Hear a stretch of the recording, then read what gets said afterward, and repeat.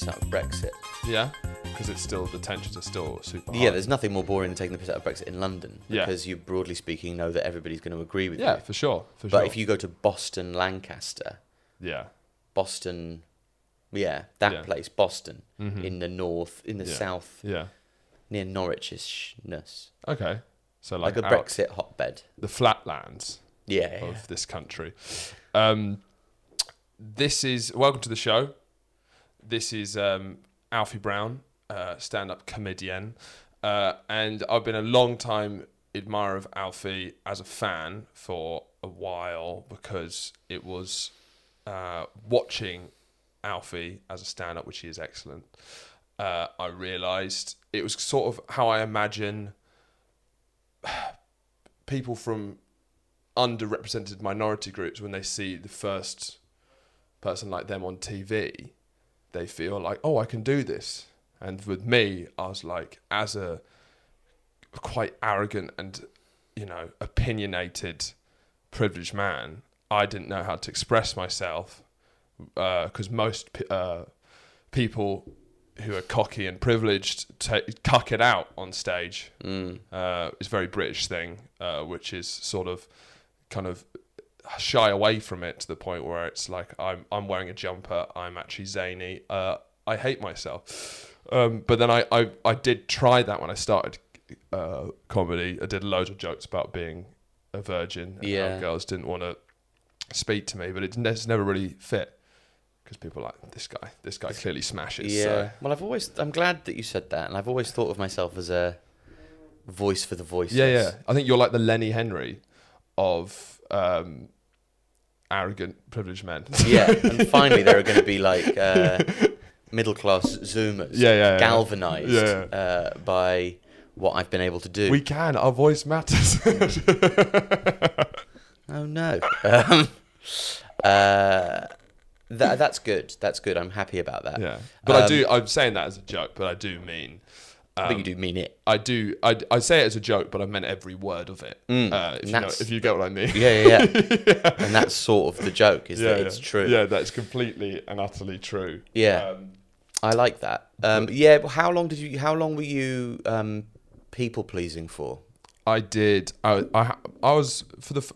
did all my first gigs at uni, so I did 2 years. My first 2 years of comedy were all very difficult. I imagine I never went. But I don't really view it as me starting stand up. So people ask how long I've been doing stand up. I don't really count those 2 years, because I only did uni gigs. And it's only when I started doing non-uni gigs that I started doing comedy, because it's a different world out there. And like, I remember at uni constantly feeling like I was a hack because I didn't have any props or didn't do any characters.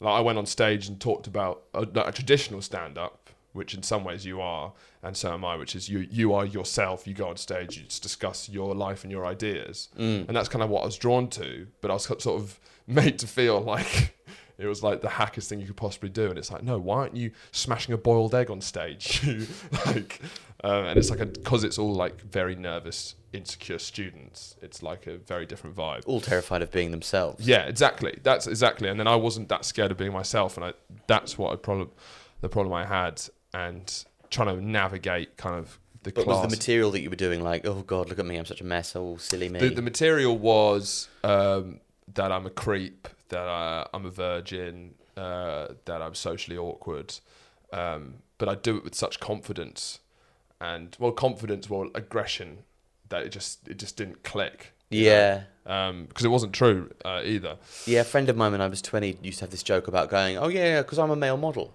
And he's not a male model, and he wasn't a male model, but he also wasn't at all unattractive, and was sort of tall and lithe, and everybody would just go, well, you might just be having a bad day, like a slightly bad day. You're all right. That is really funny, because... And it would just confuse people. Because the self-deprecation was misplaced. That's perfect, because my first joke, I remember when I started leaning into what I do now, even with a slight bit of an alternative edge, because I still had a kind of hangover from uni, it was basically implying that I did a joke about how I'm basically implying that I'm like a male model, I'm good looking. And then the joke was like, this is tense because I'm not good looking enough to be, attractive. That was the first joke I But ever saw you do. Yeah, exactly. Upstairs at the Camden Head, which confusingly is in Islington. Oh yes, That was the you first did time see I that. spoke to you as well. Yeah. And then the flip side was I'm not ugly enough not to be. So it creates, and that basically sums it up. But that seems like a progression along from what you were saying is like the self-loathing, apologetic, golly, isn't it awful to be me? Sort of a comedy that you'll see people of our social demographic do. That feels like a subversion of that, which is, in fact, how you started the podcast. It's funny because it's true. Yeah. And because people acknowledge that quite adept and searing kind of self-critique. They go, "Oh God, that's startlingly self-aware." Yeah. And that's where the laugh comes from. Yeah. Which seems like a good movement forward from the, "Oh God, I'm so awful with women." But that's why, because what I like about you is that it's like on the circuit there are a lot of people, so many comedians in middle class, but I like the way you combat it, which is like unapologetically kind of riling the tensions in the room by like being, especially in British comedy, as opposed, because American comedy is kind of like a different beast, but being that unapologetically high status, both with your personality and your background, was, I think, is a way more honest way to deal with class and privilege than this sort of like, it's like the way that every clown, most clowns, like Gaulier clowns, they are nearly always from unbelievably privileged backgrounds. And like, I'm not slagging them off, but it is funny that it's a lot of like, don't think about my privilege, and it's all this kind of like constant like, don't ask where I went to school, and it's like, you know, it's just like the whole thing is like avoidance. You're wearing makeup. It's like trying to move it away from that. Yeah. That, or being the purposely unbelievably cucky, like, I'm so shit, I hate myself, is still in a way trying to say avoid the topic where you dive head first. Well, it's far less embarrassing to dive head. I mean, it's far less embarrassing to dive head first into the topic and be. I never. It's as long as you're not saying I'm middle class and inequality is good, and you know, everything's in its right place, and here I am at the top where I deserve to be. Bit to me now. I'm like this. I'm interested to see how this develops as an idea. This is good workshopping. Let's workshop it. I think. I mean, it's much more embarrassing to be one of the myriad comedians who goes, "Oh my God, I'm so working class," and they're not, and it's a lie. Yes. Or be one of these, like, when people complain about, I'm actually from a single parent family. Amazing. Yeah, well, we all are. Amazing. Like, you know, that doesn't mean that your You're parent born in the last isn't 40 years, of course. You're from a single Reginald parent family. Dwyer III, Mahogany T. Chest Pollock III. You have posh parents, of course they got divorced. What are you talking about? Like, So, much better to just kind of confront it head on. Because if you're going to be anything, then be authentic. And you can't lie and also obfuscate your past or be selective about who and what you are, because you'll present a false image to people, which is in and of itself a lie. So I have no choice but to confront it head on. And I spent my early 20s being very embarrassed, or like, don't ask who my mum is because she was on Radio 4, and hating all that.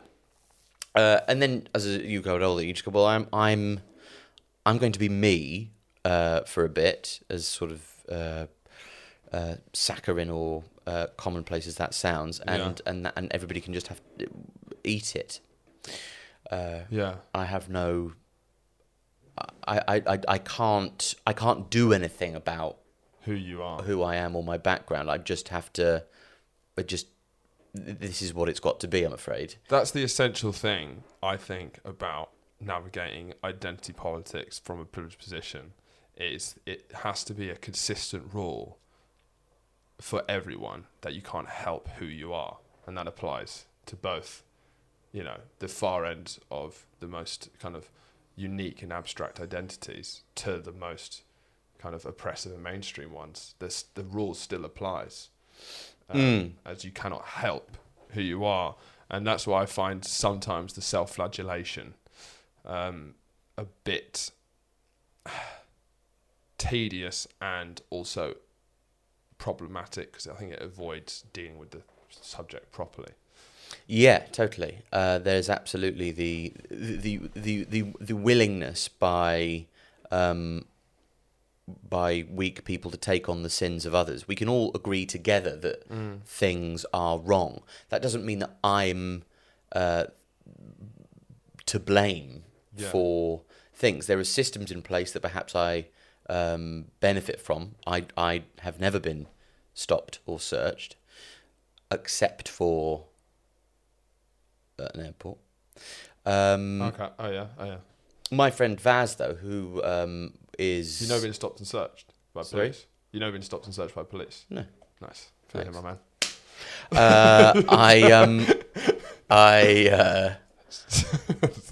Score one more for me. My friend Vaz, who is of was actually from the Caucasus, but is of a... So is it other white on the... It's like when you've done the Armenia. Okay. So ethnically stop and searchable. Okay. Is how you describe it. Yeah. And he's got a beard and is at neighbouring countries with lots of the more tumultuous Arab states. So it could be ethnically confused for them. And was going through like customs and they didn't stop him. And there was a moment where he went, well, come on. You've got to stop me. Otherwise you're not... If you don't stop me, then who else are you letting through? Yeah. You've got to fucking stop me. So did he start getting nervous? Because they didn't stop him, yeah. And he was like, who? Yeah, so then he started to get nervous. Because So- it's like, if they're not racially profiling me, then there's a they're gonna terrorist on board. Which I thought was quite an interesting... And again, funny because it's introspective and quite funny in its bizarre conflictions. But yes, I can't really be doing with the idea that I'm, there are enough things that I am to blame for without. But you mean your personal shit, I just don't understand syllogistically how I can, if we move through the trail of blame, how I can be held up. But that doesn't mean that we can't all come together against these things.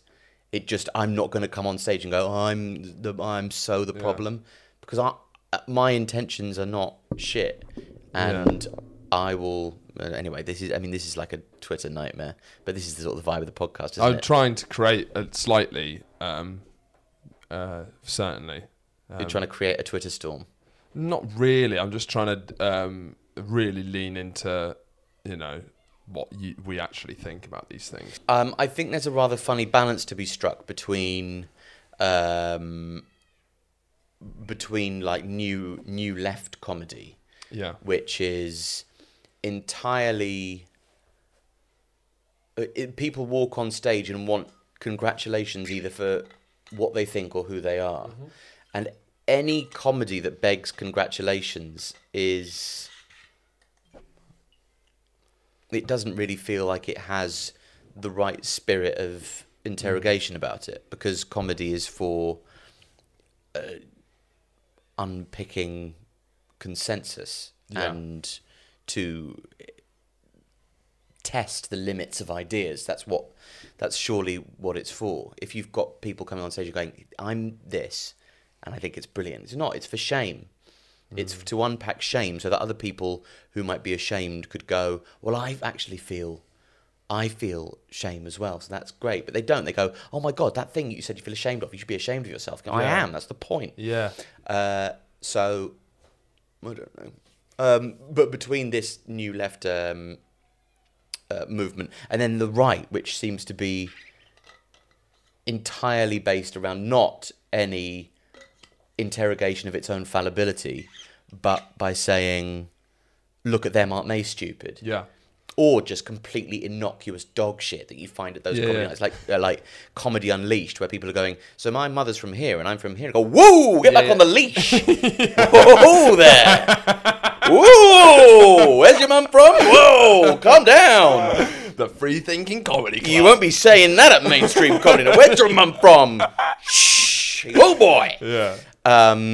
So My friend's done that gig and said that like his like edgy stuff that does well everywhere does so much better there because every slightly offensive thing you do has the implication. Comedy Unleashed, by the way, is a kind of a free speech night in Bethnal Green.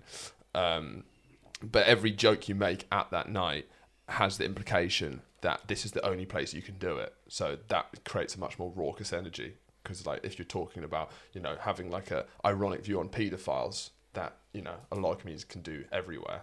If you do it there, it's the implication. It's like, God, I've been trying to say this everywhere, but this is the only place where you accept it. And everyone's like, yeah, it is. Tell me more. Any old comedy club where you go like, oh, this stuff's just for you guys. Yeah. This stuff's just, oh, yes, we've managed to create a community around the fact that we all agree. It's just the easier thing to do. Is to do comedy about what everybody's already made up their mind about and to confirm people's broadly held belief about things because people will be relieved that somebody agrees and is saying it on stage. But if you can make people laugh by saying, the thing that we've all made our minds up about, what if there is a useful way to highlight a hypocrisy in that helps us better understand the way in which we think about that in our everyday life? And give us a fuller idea of our understanding of everything. Yeah, because with a lot of the stuff that's happened over the last 4 or 5 months, where even What's that, sorry? All the stuff, all the things. But I don't know whether you're talking about the political. I'm basically talking about the whole thing: coronavirus, Black Lives Matter, Me Too, Too Fast, Too Furious. J.K. Rowling, the whole thing, how it's just whatever we were culturally on has been turned up, but it seems now more than ever the kind of art and activism are blurring lines a lot. And I had a call yesterday with a friend of mine, and he raised a really good point that in a way, politics, the point of politics is that you're meant to enact change. That's sort of like the point of it. And then art, sort of the point is you're meant to find the truth. And those are kind of the two sort of roles of art and politics in many ways. Politics are trying to practically enact change, and art's trying to find the truth and, as you say, unpick consensus.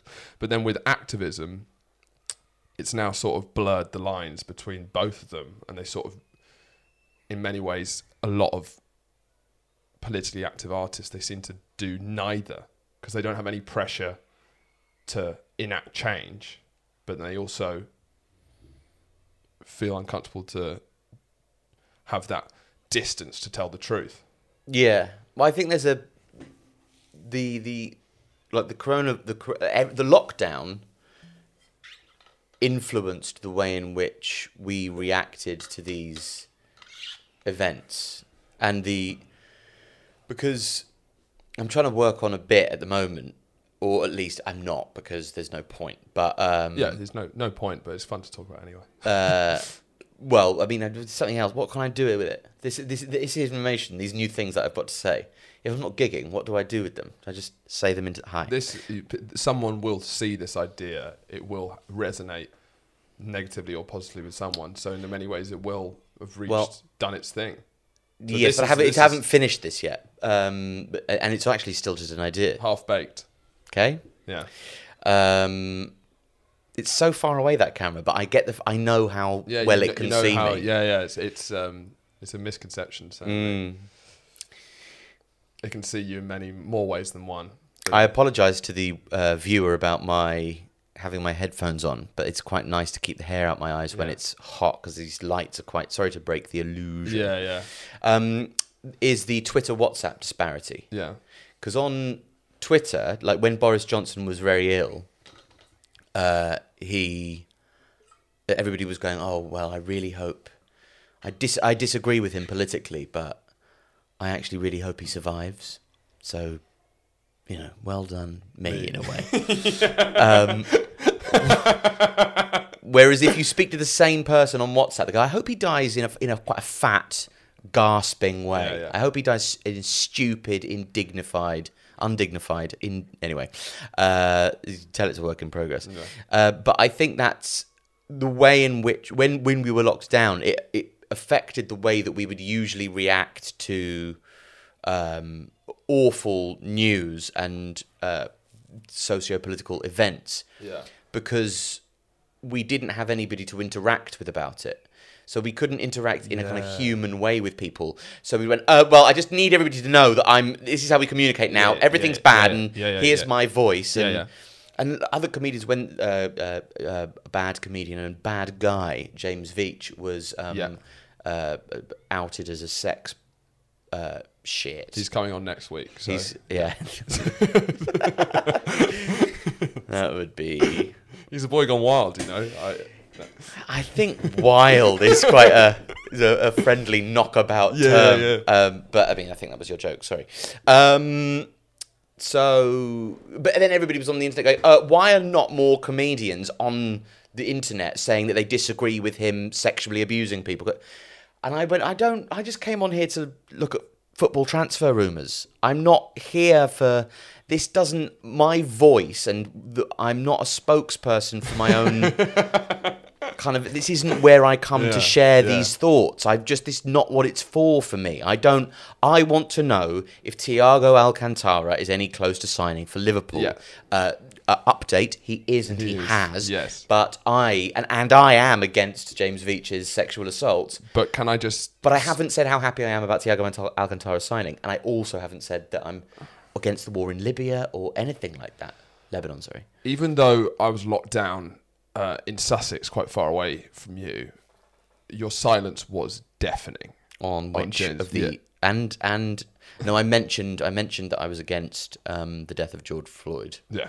But apart from I think that was the only thing I vocalised. On Me Too, your silence was so loud I couldn't sleep because your silence was so deafening. I got an apology message from somebody. Really? Because they were worried about having Me Too'd me. Really? That was my most depthful and earnest interaction with the Me Too movement, was being a victim. And what did you say? It's all right, or did you say? I said, thanks. You hold a lot of cards when someone apologises for Me Too'ing you. I said, bad news. That is not going to cut. Yeah. That is not buttering any parsnips with me. No, I just said, oh, thanks for apologising. Was it bad? No, not really. No. See, but the thing is... But then, the awkward conversation is that there are men who... Because I know in the industry, male friends of mine who have been really uncomfortable, but because it's such new territory, they don't know how to express it, with like females being sexually kind of aggressive towards them. But my friend is... my friend is like Muslim, and a girl practically like sexually assaulted him, but the way he told it was like it was a goofy story, and we all like laughed. And the only reason I realised how like mental it was, and it's because it is just different. It is different. It just is, because the way that he can tell this kind of story that is so not on, but the way he said it was like this kind of fun laddie anecdote about a time that... Yeah, I'd be interested to investigate why it is different. A mate of mine fucked his teacher when he was 15 years old and she was 32, and it was just the best thing that ever happened to him. I can't imagine. Yeah, I can imagine. Was this at school? Yeah. Did you know the teacher? No, it was a different school, but but it was like a rumour that went round and travelled schools. But I spoke to people and him about it, and he was quite pro the event. I don't... It might be sexism from me, but when I see an attractive... female school teacher sleeps with a 15-year-old boy. Could have been teacher, could have been child. Could have been. Glad it went teacher. Could have been, because this is no holds bars. This podcast is the free thinking podcast. Say whatever you want. Unleashed.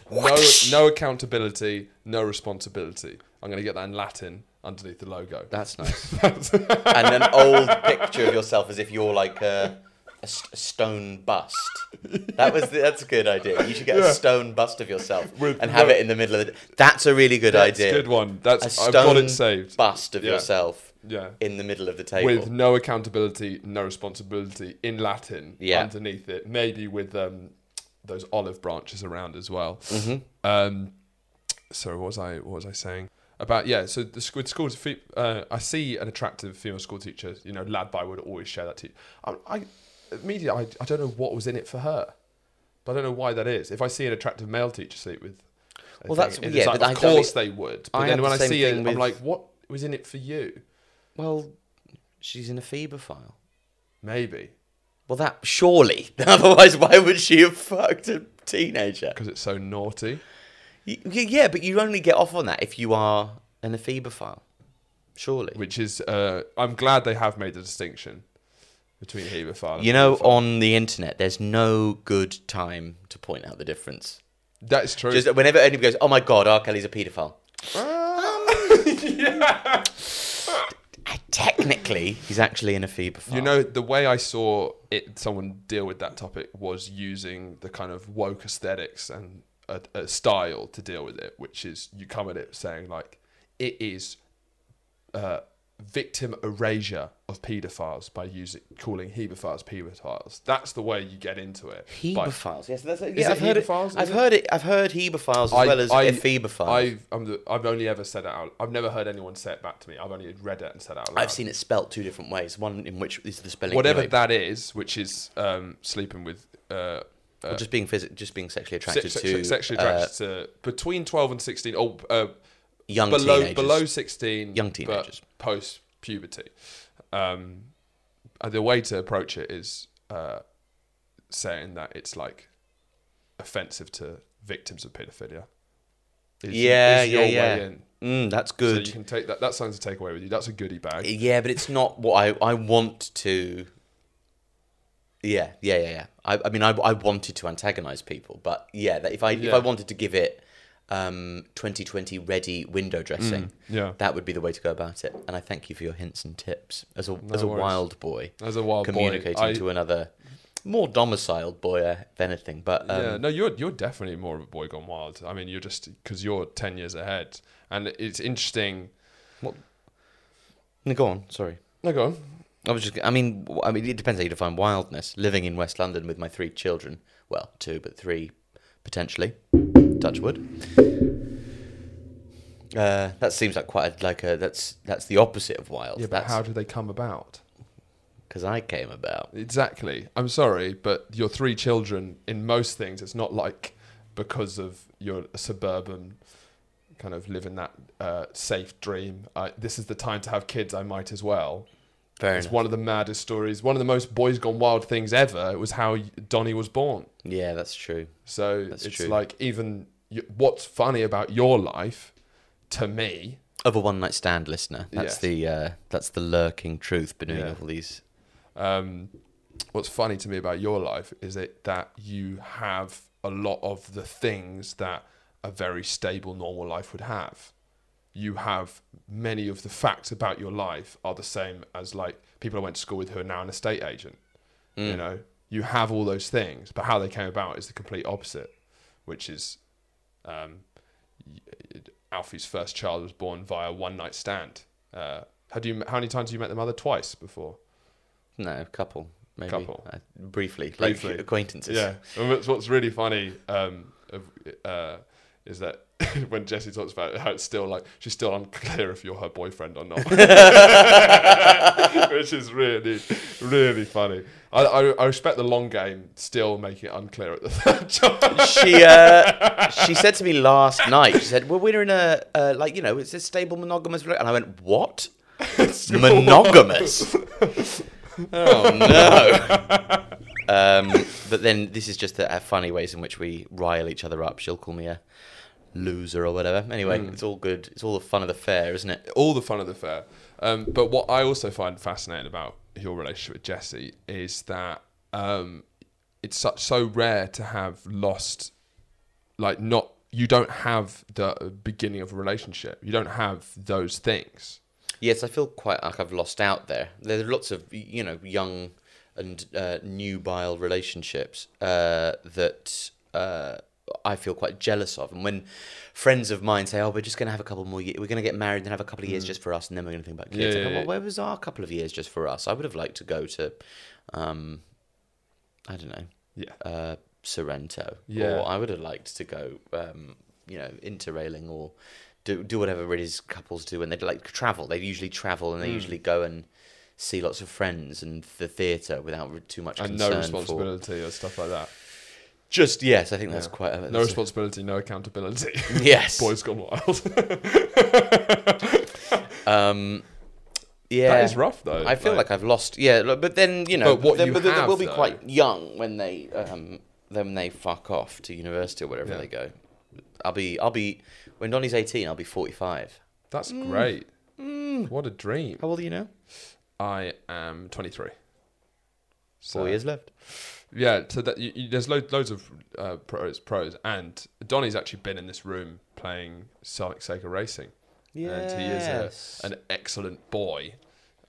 So I think though you have missed out on the honeymoon, well, like the kind of normal period of these things, the accident has led to quite, like, in many ways, a very lucky outcome. Yeah. Well, that's when lots of people have said to me, "Are you going to tell him he's an accident?" I go, "Well, it doesn't really matter, does it?" Yes. I kind of wish I was an accident. Weirdly. No, I mean, it doesn't mean it's the best accident I've ever made. And also, the amount of stupid things I've done on purpose.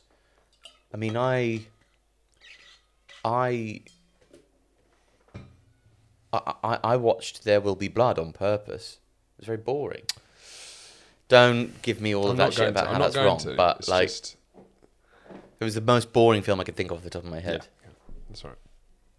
And Daniel Day-Lewis is such a bad actor. Yeah. You gonna bite? No, I'm not going to. Are you gonna bite? I'm not going to bite. You'd like to, though, wouldn't you? Because you know what? Shall I tell you why he's a bad actor? No. No, not why, but because what traits manifest. Go on. He acts like he's looking at himself in a mirror. Okay. So you can see the cogs moving. It's just so... I mean, this is an odd thing to say about an actor who would pride themselves on the... But then it's... An actor shouldn't really be performative. Although it is a performance, it shouldn't be performative. It should be... You should be able to realistically evoke the emotions that you're having. Whereas it's just so large and vain and pompous, every performance he gives. Yeah, I mean, it's pompous because often the method in which he did it. And I think Daniel Day-Lewis, there's something incredibly funny about Daniel Day-Lewis being his, like, mental disorder going into acting, where he's so method that, and like, he will have to every film he says he's going to retire because it's clearly too much. And like, then he went to Italy for 3 years to learn how to make shoes. He spent 4 years in Ireland, I think, making like drywalls as like a construction, like does these mad things. And I just think there's just something so funny about that level of profound commitment to something that's important, but not that important. And I find it quite pleasurable to see. He's really trying so hard for such fine margins. Yeah. Because you could probably just try and like turn up to work as Daniel, do a bit of acting, then go home and have like a lasagna. Like most top actors. Like most top actors. Yeah. But to get the extra little bit, he does get that little bit though. But it is. I don't very think he does. Small. I think it's less enjoyable to watch because you can see like the blood pumping. What I would say is it's like he's not like one of those actors who like it just spills out of them like they're just a normal person. They just express themselves naturally. But he is. I like the way that he completely embodies someone else, and it's so far removed from him. Is partly why it feels a bit disconnected because it's so clearly farly removed from him, and like. But that surely is the exact opposite point. Depending on what film it is, like I love Brad Pitt. In that bracket of like top like big money, but he is Brad Pitt in films. Even when he's doing good films, he's often Brad Pitt. Do you know what I mean? Obviously Daniel Day-Lewis is Daniel Day-Lewis because the star around him, but Brad Pitt takes his personality and puts it into the role. Sure, same with Jack Nicholson. With most actors, top actors, it's like there's the thing is that it's not them just reading a script and like trying to do it, unless you're like from like a very radery background. It's like a lot more American film style acting is like you throw in parts of your personality into the thing, and that's kind of like what gives it the edge, and that's what people subscribe to watch the films. I enjoy that for some roles. Not every role needs that like naturalism. Sometimes they need that commitment to Anthony Hopkins is able to be brilliant without ruining his life. I agree with that. I think the ruining his life is pretentious and unnecessary, but I do also think he's one of the best actors of all time. But the thing is, so the reason why I kind of pulled back when you mentioned There'll Be Blood is that film is something that I kind of sort of refuse to talk about on this podcast. I like talk a lot about things I don't know about, or because I can be funny about things I don't know about. Like I talk a lot about philosophy, politics, football, things like that, and anything you only have a passing. I have a passing. I'm an armchair, and like the funny comes from the fact that anyone who actually knew philosophy would know I'm talking nonsense and stuff like that. That's where the funny is. And I've thought, I've done a degree in film. It's like my biggest passion. Maybe I should try and work. But there's no take I have on film that isn't unbearably sincere and horrendously unfunny. So it's really I've never found a way to be funny about film. That's why I basically never talk about it. Really? Yeah. I just can't find the funny because I get too upset and I have too many... But that sounds quite funny, getting upset about film. Yeah. It's because I just have so many opinions on it. I know, I'd love to hear them. I have so many opinions, and also a lot of my kind of act is that... This is what you should be. You should be the film version of The Needle Drop. I should be, but I won't. What would that be called? I won't be funny. What's the material called that goes into the vinyl? The reel. That sets fire. Celluloid drop. The celluloid reel. The celluloid boy. Yeah, celluloid love. The thing it's almost like I'm fine just firing out like obnoxious takes on politics and stuff like that and riling people up in that, but I just don't think with film I'll be able to. I just don't know if I'm ready to one take. But this is, I think, good. So you can use philosophy or politics or football or whatever, to learn how to negotiate opinions without any real investment in them. So if those opinions get knocked back, you go, I'm not a philosophy student. I'm not hurt by I'm not you. a philosopher. I don't need to have, But this will be good training for one day when I say I think the Joker was good or bad, depending on what the opposite of your opinion on that film is. Sure. And then you can go, well, I can actually be funny about... Because there is, of course. I mean, I'm so excited by you discovering this. Yes. And this is truly going to be a career building moment facet that you're going to develop. Do you think? Yeah. It's also because I just also know my face heats up when I talk about film because I know I saw you actually blush when I mentioned that. Yeah, it's true because it's so fucking funny. I blush. I'll tell you why. It's because when I hear someone talk about something they know a lot about and get upset when people talk about it, they're unbearable, and I know that I can't. It's so. In most things, I'm ready to hear other. Do you know that thing when you hear people talk about it and like saying their opinions, and it's just a nice conversation, but you know too much about it, but you can't. It's like, do you know what I mean? It's like when you hear two people. Sometimes when I hear two people talk about film, it's like I want to have like a really friendly, nice conversation. Yeah, a friendly knockabout chat. I know way too much about both sides, the history of both those directors, the whole thing, and I have so many opinions that one, I'd completely dominate the conversation, and two, I'd completely change it from a nice, leisurely chat.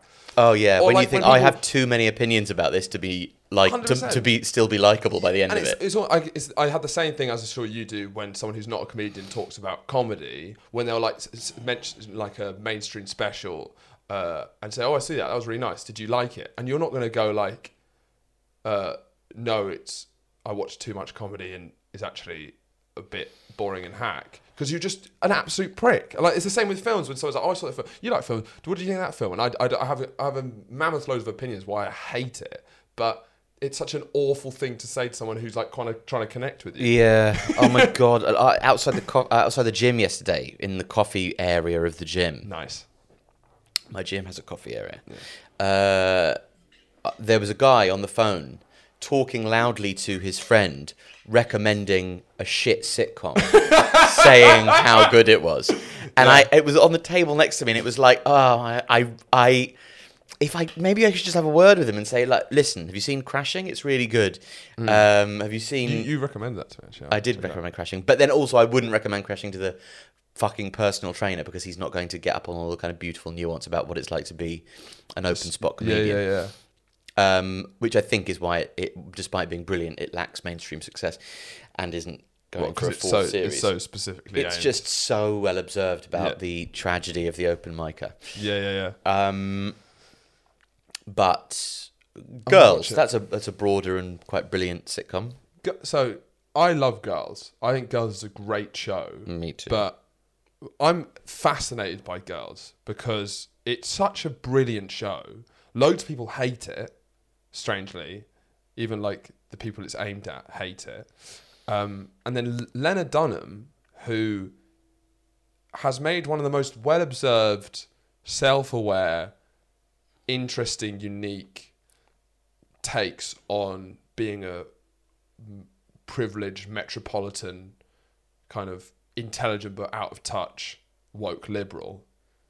But then outside of that, she completely embodies everything she was commenting on in the show with no awareness, which is what's so bizarre. Like reading some of her articles where she comes across just as badly as her characters do, but the characters are so imbued with self-awareness and so well observed.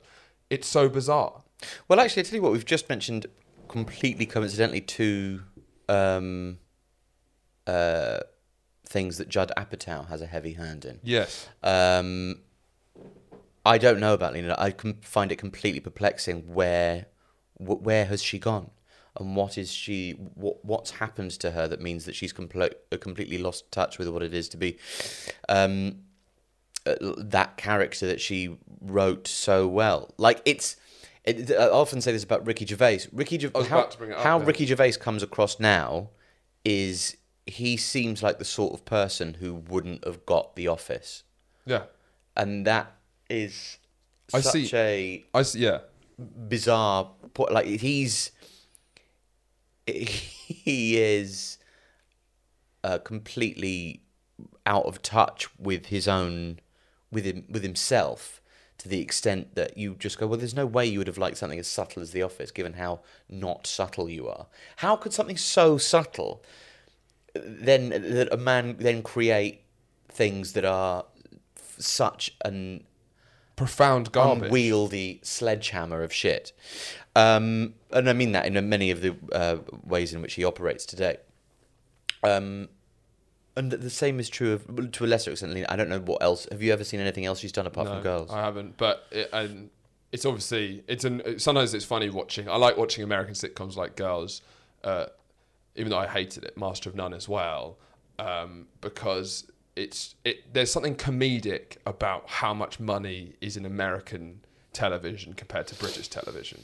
Like the quality of the actual craft of both Girls and Master of None is so extraordinary. The lighting, Claire Danes has a cameo. You know, the names in which in Master of None. Okay, yeah, and like in Girls, there's huge names, and it's like these huge party scenes that are like just all edited to perfection. Then you come to like even the Great British shows, and it's clearly they've filmed and they've got 2 hours to shoot in that park before it gets shut down, you know, and they've got to do it and hide the cameras and stuff, and it's all like, oh, it's shaky camera. No, it's because he couldn't afford a tripod. It's like, you know? But back on Ricky Gervais. I feel Ricky Gervais is in a interesting bracket of men. I guess it's relevant because he is in many ways a boy gone wild, who I think he is similar to Arsene Wenger and Robert Mugabe. I think the three of them have very similar career trajectories, which is opening up their beginning. So Robert Mugabe came into Zimbabwe and was, to begin with, much like Mandela. He did the beginnings of what Mandela did. Okay. Incredible innovation and of education. Sugar and lumps on tongues at half time. Yeah. Sorry. Yeah, exactly. And ending colonialism in Zimbabwe. That beginning of that is why he had such long staying power. And then, obviously, his approach to it was kill all white people and give the farmland back to people who've never farmed before. Arsene Wenger comes in, one of the most revolutionary opening 10 years of any manager ever. From basically 1997 to the 2006 Champions League final, Arsene Wenger revolutionised the Premier League. And from that final to when he started, had an incredible success. And then it's extraordinary how deluded and kind of like a mad king he almost became near the end of the last 10 years. Some of the decisions, how the club was managed at times. And Ricky Gervais, the opening 10 years of his career, as much as people love to shit on him, he's made my favourite TV show ever. He's also made my favourite podcast ever. The Ricky Gervais Show is, for me, one of the funniest shows there's ever been. He also made Extras, and all of that was in the kind of beginning 10 years. But then he also made Afterlife, which is so extraordinarily bad. It takes on a new...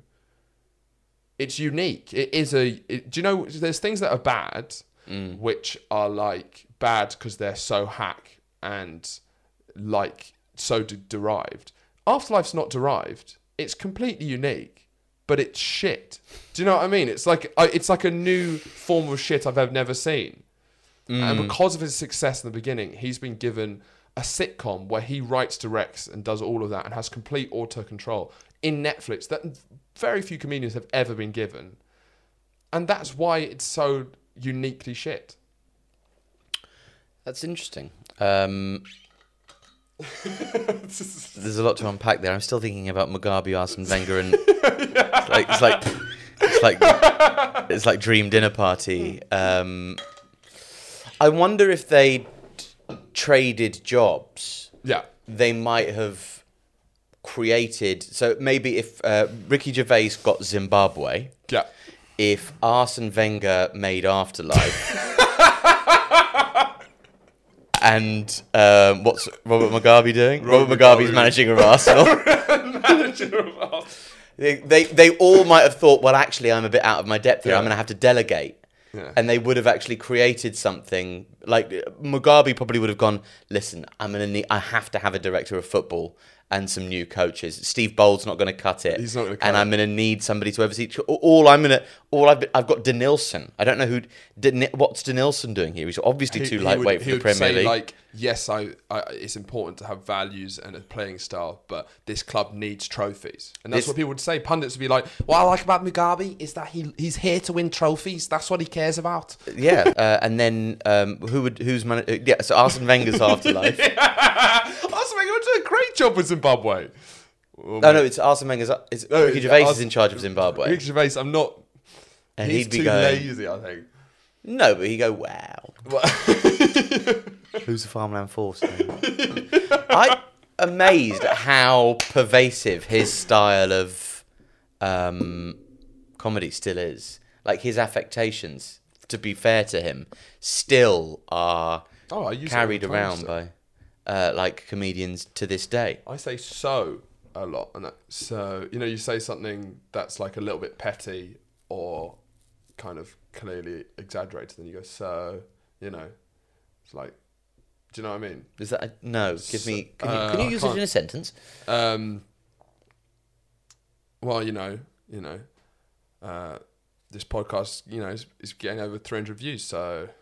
Oh, okay. I mean? Well, yes, it's doing yeah. It's. I've only been going but it's doing pretty well. So. Yeah, a way to mask your ironic arrogance that actually isn't ironic arrogance. I love it. So. You do the working out. So.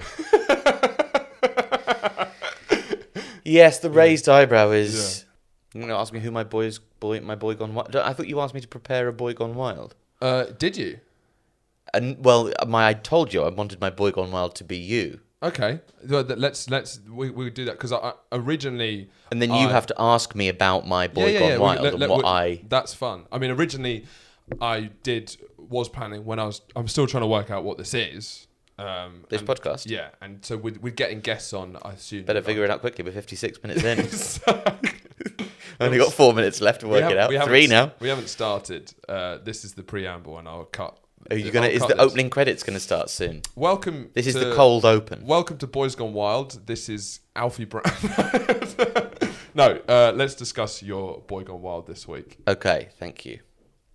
Take it away. The floor is yours. East London-based stand-up and podcaster, Horatio Gould, formerly of Sussex. Sure. Sired by his parents, whatever their names are, and a fan of the knockoff Oakley. Yes. And lots of and those represent that reality is illusory or something like that. Yes. It's more what I hope to get with the headband and the sunglasses is.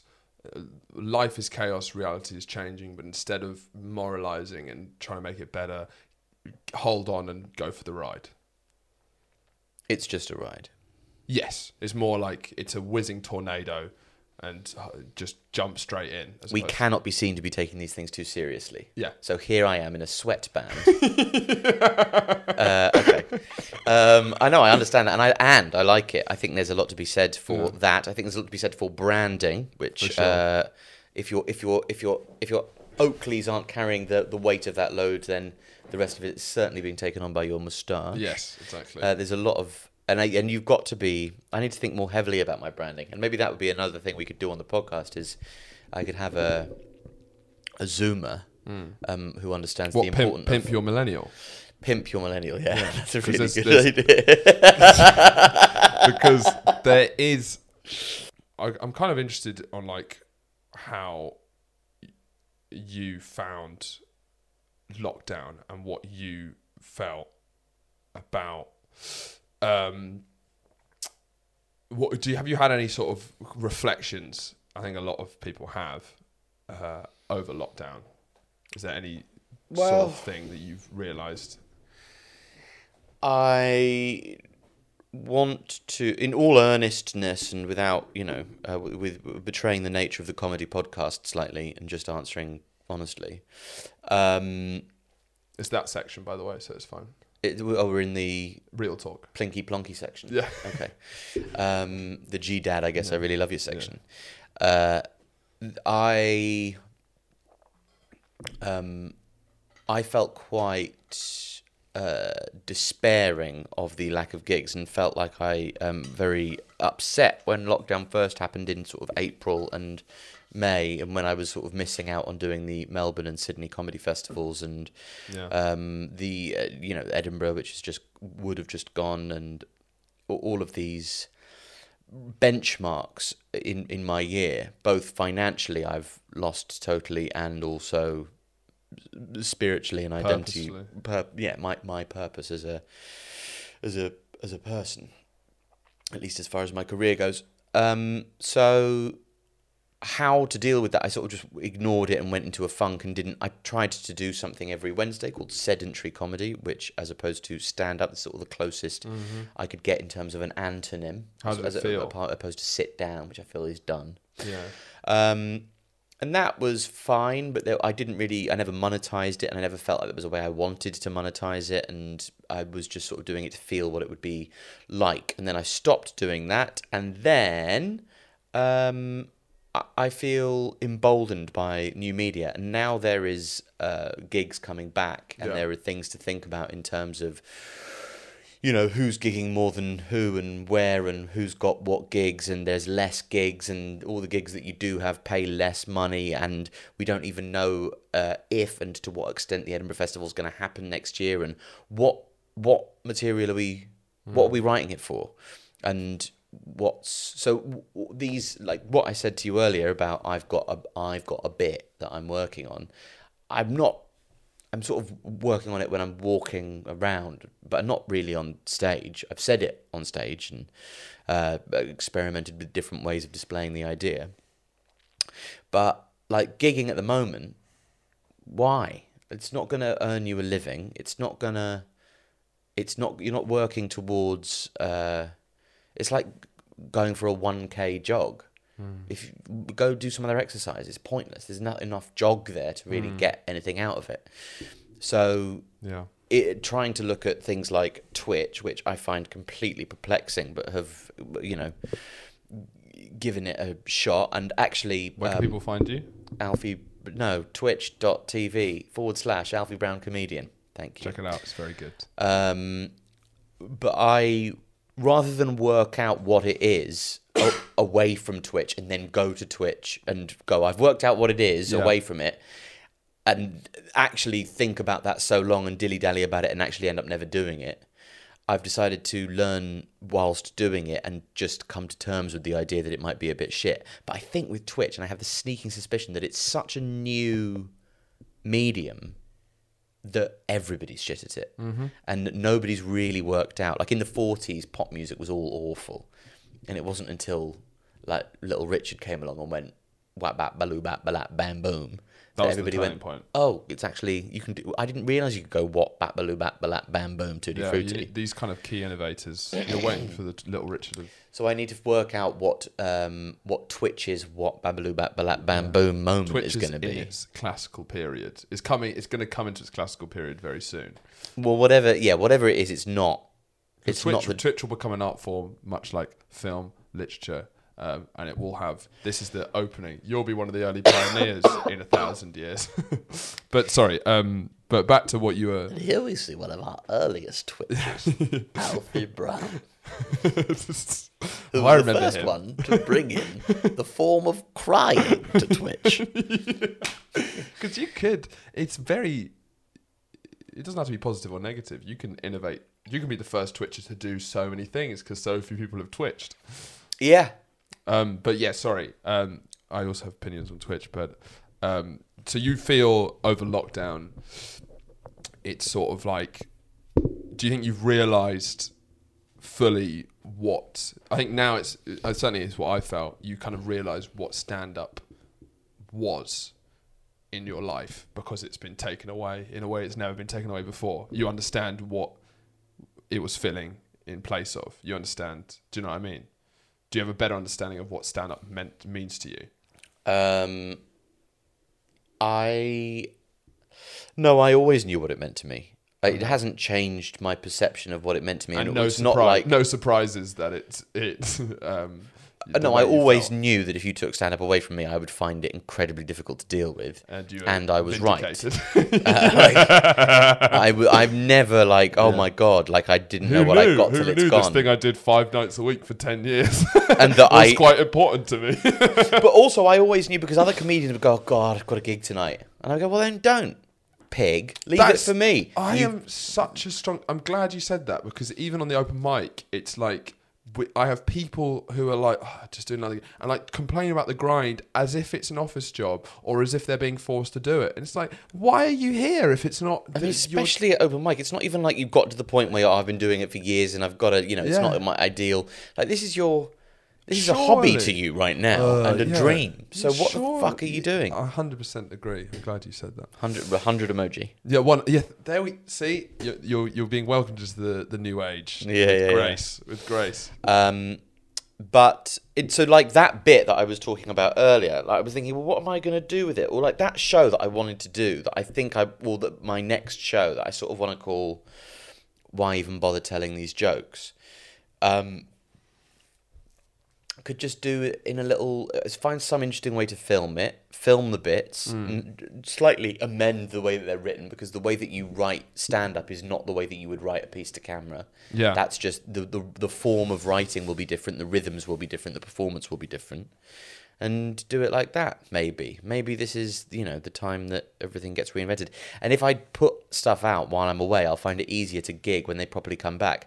But this halfway house between gigs and no gigs is utter shit, and I hate it. And I wish we'd all just lock down, and stay in our rooms for 3 months, and then when we come out, it's just normal again, rather than have a little bit of everything for 6 months. I found that at least during lockdown at the beginning, because no one was gigging, I didn't feel much anxiety about gigging, because it felt like we were all on hold, and the usual anxieties I get about gigging are that I'm not doing enough, that I'm not doing interesting enough gigs, I'm not putting myself out there enough. You know, people, if I miss like a week of gigs, you know, I'm going to lose a place and stuff like that. That all went. But now when it's coming back and you see people regularly doing gigs, like I knew someone who's doing 5 gigs this weekend and I'm not doing any. And I haven't had those kind of thoughts for ages. Yeah. But then when I started gigging, I did my first gig back and it was like emotional. I was like, oh God, I really realised why, you know, how much I love stand-up. This is great. I'm back. Then I did 2 other gigs and then I was like, I just finished one and all 3 of them were nice. And I was like, what's missing? And what's missing is that excitement. When you do a gig, it's the excitement is partly, you know, your next gig and where it's leading and where you're going to go next. I'm not just doing gigs for like a kind of like bucket list type thing. Like it's contained. It's kind of gigs are fun partly because of, you know, the progression. That's what's exciting. And then it's leading nowhere. It just constantly felt novelty and took all fun out of it. Yes. I mean, I think my first gig back, I cried afterwards. And then my second and third, which was sort of spaced out too much, I went, oh, it's not exactly the same. It's not the same. I don't know. I think I feel interested in the way in which if you've not got that but you still want to communicate ideas, and you still feel like you have ideas worth communicating, but your method is removed from you, what are you going to do and where are you going to go? And that's sort of what I'm in the middle of figuring out, and that's quite. I absolutely hate it when any artist or creator or anything talks about how excited they are about something that's altering in their process. But I will use the word excited, but I will have my for cake. The new challenges. Yeah, I just think it's a really exciting time for me making this album. I was just so excited by the album. Yeah. I lost all my hands in a car accident, but now it's kind of exciting to try and relearn how to play the banjo. Bashing the strings. It's really, really exciting to bash them sort of tunelessly.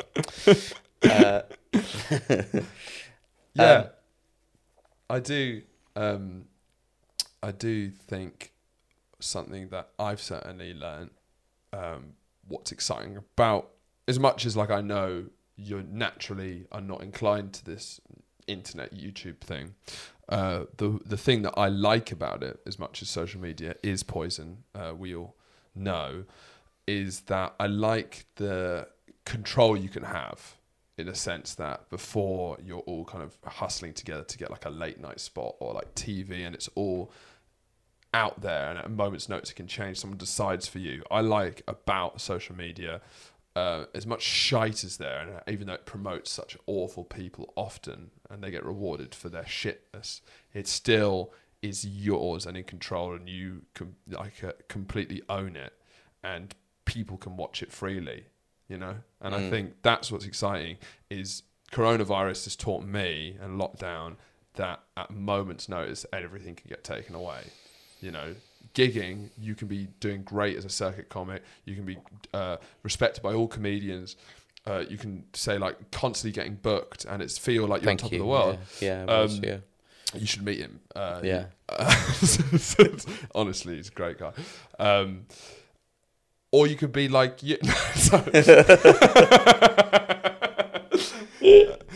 but now clearly everything can get taken away, and that attitude is nice, knowing that if, for example, we went to another lockdown, there'd be something I could make. That I do. These are my lights. This is in my room. It just feels like I have control in a uncontrolled time. I also have just built a content hole. I'm very excited about my content hole. Yeah. So like, you're not only promoting Alfie's Twitch, but just more of a watch this space, isn't it? Watch this space. You got anything? By the time this comes you got anything out, to plug? Watch this space. I think that's a good way to plug. I've got some really exciting projects coming up. banjo, all sorts. I mean, by the time this comes out, I'll probably have made a feature film. Yeah, on my on Canon your Twitch 700D. live stream. Yeah. So we've come to the end of the podcast. Do you feel like it's been a good one? I think How it's long have we been done? great. 1 hour 15. That's a good length. It's a nice length. I think it's been really interesting. What? Doesn't matter. I'll ask you afterwards. Yeah, when we're off record. I really enjoyed it because I don't fully know what. I've never really had guests on before, and I've never really had to speak to comedians who I like. And I think you're quite good at it. I'm getting into it. It's more that I've listened to you on many podcasts, being interviewed by people or people like you who I admire their stuff, and it's just interesting. I've never saw myself as that. As like, how would I deal with that? So it's working that out has been fun. It's a good balance, because when it's somebody's podcast and they've got a guest on, I always felt there's a good balance between here's my personality, but you talk now. Yeah. Whereas lots of people want to talk over or go, this is my podcast, I need to be good in the focus of it, otherwise I'm dead. Yeah. It's also interesting because I'm now less of a fan of you just by proxy of being friends with you now. Good. That's that's the right thing. There's just too many pauses there. That's the only thing. I know. The listener was. I'm less of a fan of you after speaking for a prolonged hour. With you. Now that we've had a pint together, I actually respect you a lot less. Perfect. But that's what I've also found interesting with something like this, because obviously people I'm inviting on now are people I'm friends with. Is I wonder, interviewing you as being involved vaguely in your personal life as friends, it's very different to how maybe I'd speak to you if I'd only listen to you on podcasts and there's still the mystery of you just existing as... Well, I think you have to, it's learning how to speak to somebody if you don't know them particularly well can be a difficult thing, can't it? Like learning the rhythms of their speech and going...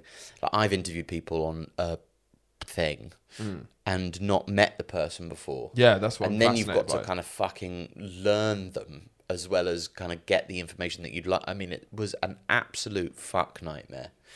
What was your advice to you? Yeah, sorry. What is your advice? Listen to them as much as you can, and don't reading them won't help you. Listening to them will. That's nice. Normally, when I finish this podcast, I normally hand it over to ask if there's any closing statements. Do we have any final thoughts to conclude what we've discussed today? You don't need any, but... Well, I think I'd like to say thanks for listening to Horatio's podcast. Go back over some other episodes. So some lots of good stuff to tuck into. And if ever you feel lost or alone, then just don't. Try and snap out of it. In reality, it's been a pleasure, and thank you very much for having me. And keep reading the news. See you next week.